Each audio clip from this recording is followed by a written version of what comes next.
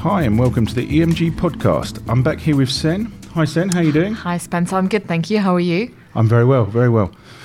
So today we're going to touch on the world of content marketing, is that right? That's right, yeah.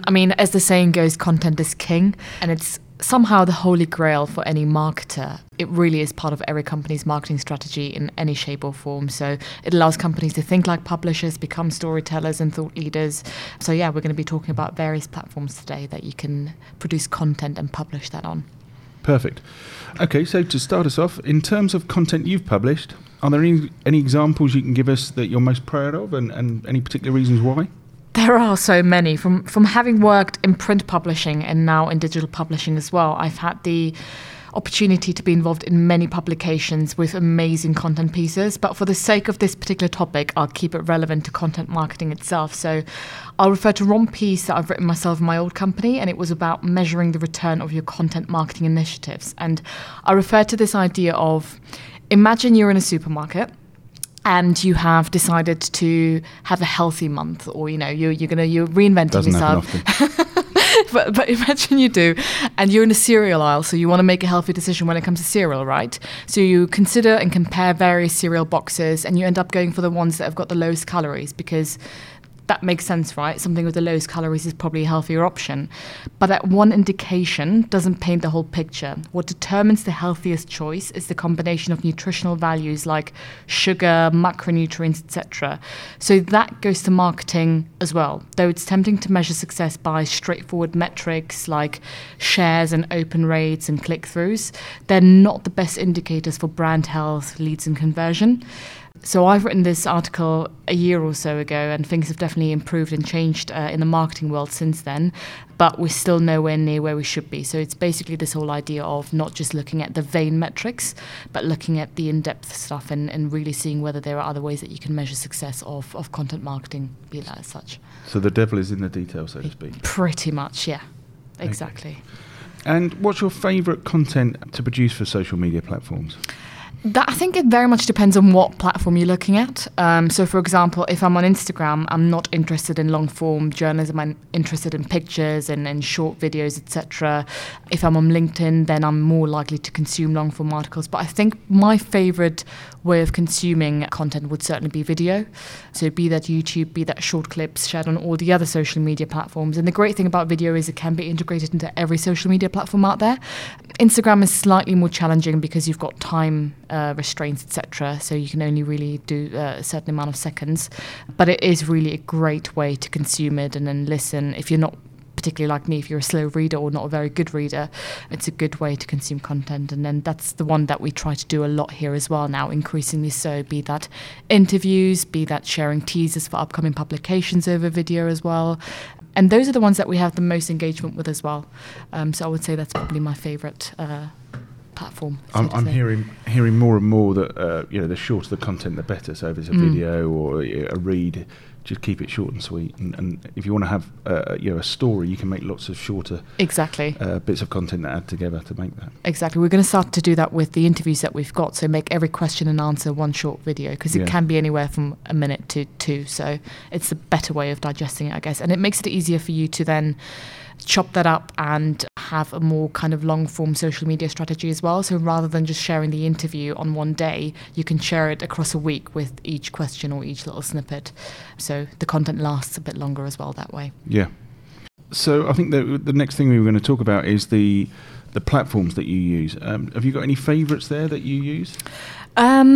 I'm a typical millennial, and I like consuming my content on social media platforms like Instagram, which is probably the one that I'm most active on and the one that I've got the most following on as well, because I've been growing it for a while.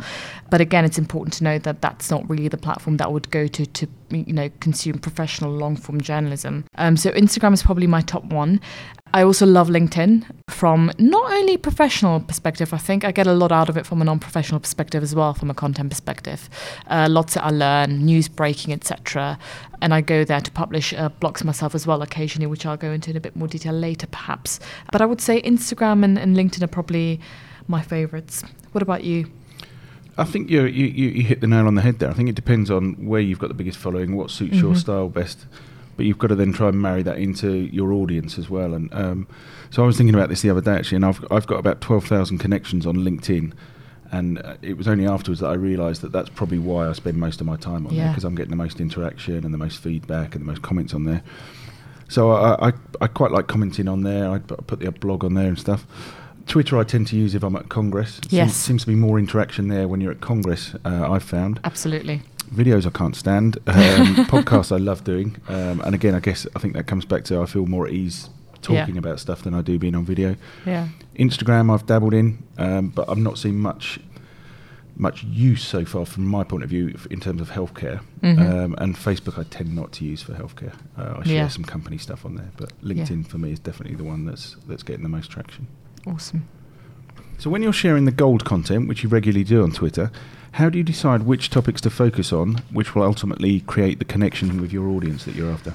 Good question. So we do a mixture of things to make sure that the content we produce is actually the content that our audience wants to read. So we attend congresses, which are leading the way in the industry. And through those congresses, we not only get exclusive insights into what the top discussions are in the industry and therefore what it is that we should be discussing, but we also get to speak and ask people directly. And that's very important. We make sure that we ask our readers about what it is that they want to read and also try to understand what challenges they face in the industry. So therefore that's a kind of topic that we want to be talking about or investigate further. So for us, it's all about knowing who our audience is and then just asking them, because I think people often forget to just ask people. People are more than happy to provide feedback, especially if they like what they've seen from you so far, the content, and they want to help you, then they're more than happy to get in touch with you and answer your question in terms of what it is that they'd like to see more of. So whenever we've interviewed someone or whenever we quote people, we make a thing to also ask them about what they would like to read about or what their main challenges are in the industry. And as I said, therefore, those are the areas that we want to help them with and write about and educate them about, so to say. I think it's all about just asking people and therefore being able to deliver that to them, because then you get the most engagement. Yeah, I think I'd agree. I think that's great for the sort of longer term strategic planning of the magazines. One thing that I'm sort of been talking about a bit more recently is jumping on the what's trending bandwagon, so to speak. So trying to keep up to date with the social media as and when it's happened, particularly as we talked about just a moment about in terms of when you're at a Congress, looking at those hot topics, looking at the hashtags. Is that something you focus on at all? Yes, we do have a more kind of a strategy, particularly for Twitter, because we do get quite a bit of engagement there as well, and it's the best way to reshare and redistribute content as well. But absolutely, if there is a specific event on, for example, one that I always think of as International Women's Day, then we'll make sure to tweet something or write something about women in leadership roles in the pharma industry, etc. Because I think there's only so much that you can plan, but you also, with your content strategy, have to be very agile in order to see things that might have not really been coming quite in a short-term perspective and being able to cater that. So yeah, anything trending, any big milestone events in the industry, etc., we'll make sure to also kind of direct our content that way and produce content that way too. Yeah, I mean, I just as an example, not healthcare related, but at the weekend, obviously George Bush passed away. Yes. And I saw a letter that he'd written to Bill Clinton when he took over. Yeah. And I put a post up there on Saturday morning, and I might normally get 1,000, 2,000 views on stuff. And over the weekend, that got 5,000 views. So it just shows you if it is trending, it can make a real difference to the amount of people that are looking at the content you're putting out there. Absolutely. So we've been talking about LinkedIn quite a lot now, and you just mentioned that one post that you got quite a lot of engagement on. What role has or does LinkedIn play in your day-to-day life, I guess? What do you think is the best way to utilize that platform? So LinkedIn for me is probably the by far the biggest tool that I use in terms of social media. And as I said, I think that's probably because I have the biggest audience or number of connections on there. So I'm on it pretty much all day, every day, from first thing when I come into the morning to the last thing I'll leave at night. And so typically I will look at in the morning who's looked at my profile the previous day, just to see if there's anyone there that's of interest, for seeing if I can help them out in any way, see if there's any other connections there for me, I should say. I'm looking for good content that's going out there so I can engage in that and I can get educated by that. I'm also looking to get involved in some of those conversations there myself as well. I'm in a number of groups where if I've got a problem I need solving, for want of a better phrase, then I'll put posts out myself and ask for advice. if there's something I feel particularly passionate about, like the George Bush letter we were just talking about, I will put a post out there maybe once or twice a month in terms of a bit of a longer blog type post. And then I'm constantly getting messages on there from people, so I'm replying to those. And then if I've had any good meetings, I'll look to connect with people on there throughout the day. And if I'm looking for any new opportunities or services, I'll look at my connections to see who they know, to see if I can help them or they can help me connect with those people. So yeah, I'm on it pretty much all day. And from being such a big user and fan of LinkedIn, and from also having worked in the healthcare industry for such a long time, how do you think the industry is doing in terms of utilising LinkedIn the way that you do? I think depending on which side of the industry you look at, if it's from a healthcare professional side, I don't find many doctors on there at all. It's quite rare. I don't know what the percentage is of our 500,000 database of doctors. How many of them would actually be on LinkedIn? But I'm certainly not connected to that many of them. And the ones that are, I find tend to be very prolific on there. They tend to be on there for a reason, and it's because they really believe in it, so they're really active on there. However, on the flip side, on the industry side, most of the people I sort of get into contact with are on there, and they're pretty prolific on there. So I think you either believe in it and realise the use and the power of it, and therefore you do a lot of stuff on there, or you just don't get on there at all. It's tricky when you think about that side of the healthcare profession, so the doctors, etc., and the specialists, because I don't really think there is necessarily a social media platform that they will really use for professional reasons. Like you just said, it's I think not that many are on LinkedIn, and let alone use it that much. So it's certainly an area that is not really big. Like social media isn't really big for healthcare professionals from a professional perspective in that sense. Yeah, I think it's quite tricky in terms of that their clients, for want of a better word, but are patients. Yeah. And so it's not the sort of thing you can talk to your patient on a social media platform. Although I have been to some congresses where people have said that doctors have said that they use WhatsApp to get. A dermatologist was saying he gets his clients to wow. or his patients, to send pictures of blemishes on their skin, so if they're worried about them and things like that, just so he can put their mind at ease, or say, actually, you better come in and have another conversation. And the question was raised about having people's details on there, and he said, what's going to happen if someone gets hold of a photo I've got of a blemish on someone's arm? It's not, there's no data there to be worried about, really.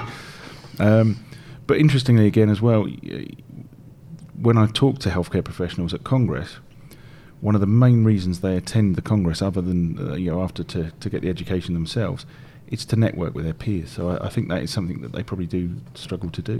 They're in either a surgery or in a practice all day, every day. They don't get time to go out and have those conversations. So it's and as you said, there's no social media platform for them to be able to do that, really. So I think they love the opportunity to do that at Congress. Yeah, absolutely. Okay, so bearing all of this in mind, then, the only platform we've not talked about in a lot of detail really is Instagram. Is this a platform you think that healthcare professionals should be adopting? Yeah, absolutely. I mean, it's a platform that the pharma industry has previously been criticised for not utilising enough. But there are various reasons, predominantly regulatory and ethical reasons, that they haven't really been fully embracing that platform. But just look at a company like Allergan and their Actually She Can initiative, which was created for modern female empowerment, celebrating young women and their ambitions. People like Jordan Dunn, who I don't know if you know her, but she's a very famous supermodel in the industry, in the UK or in the world even.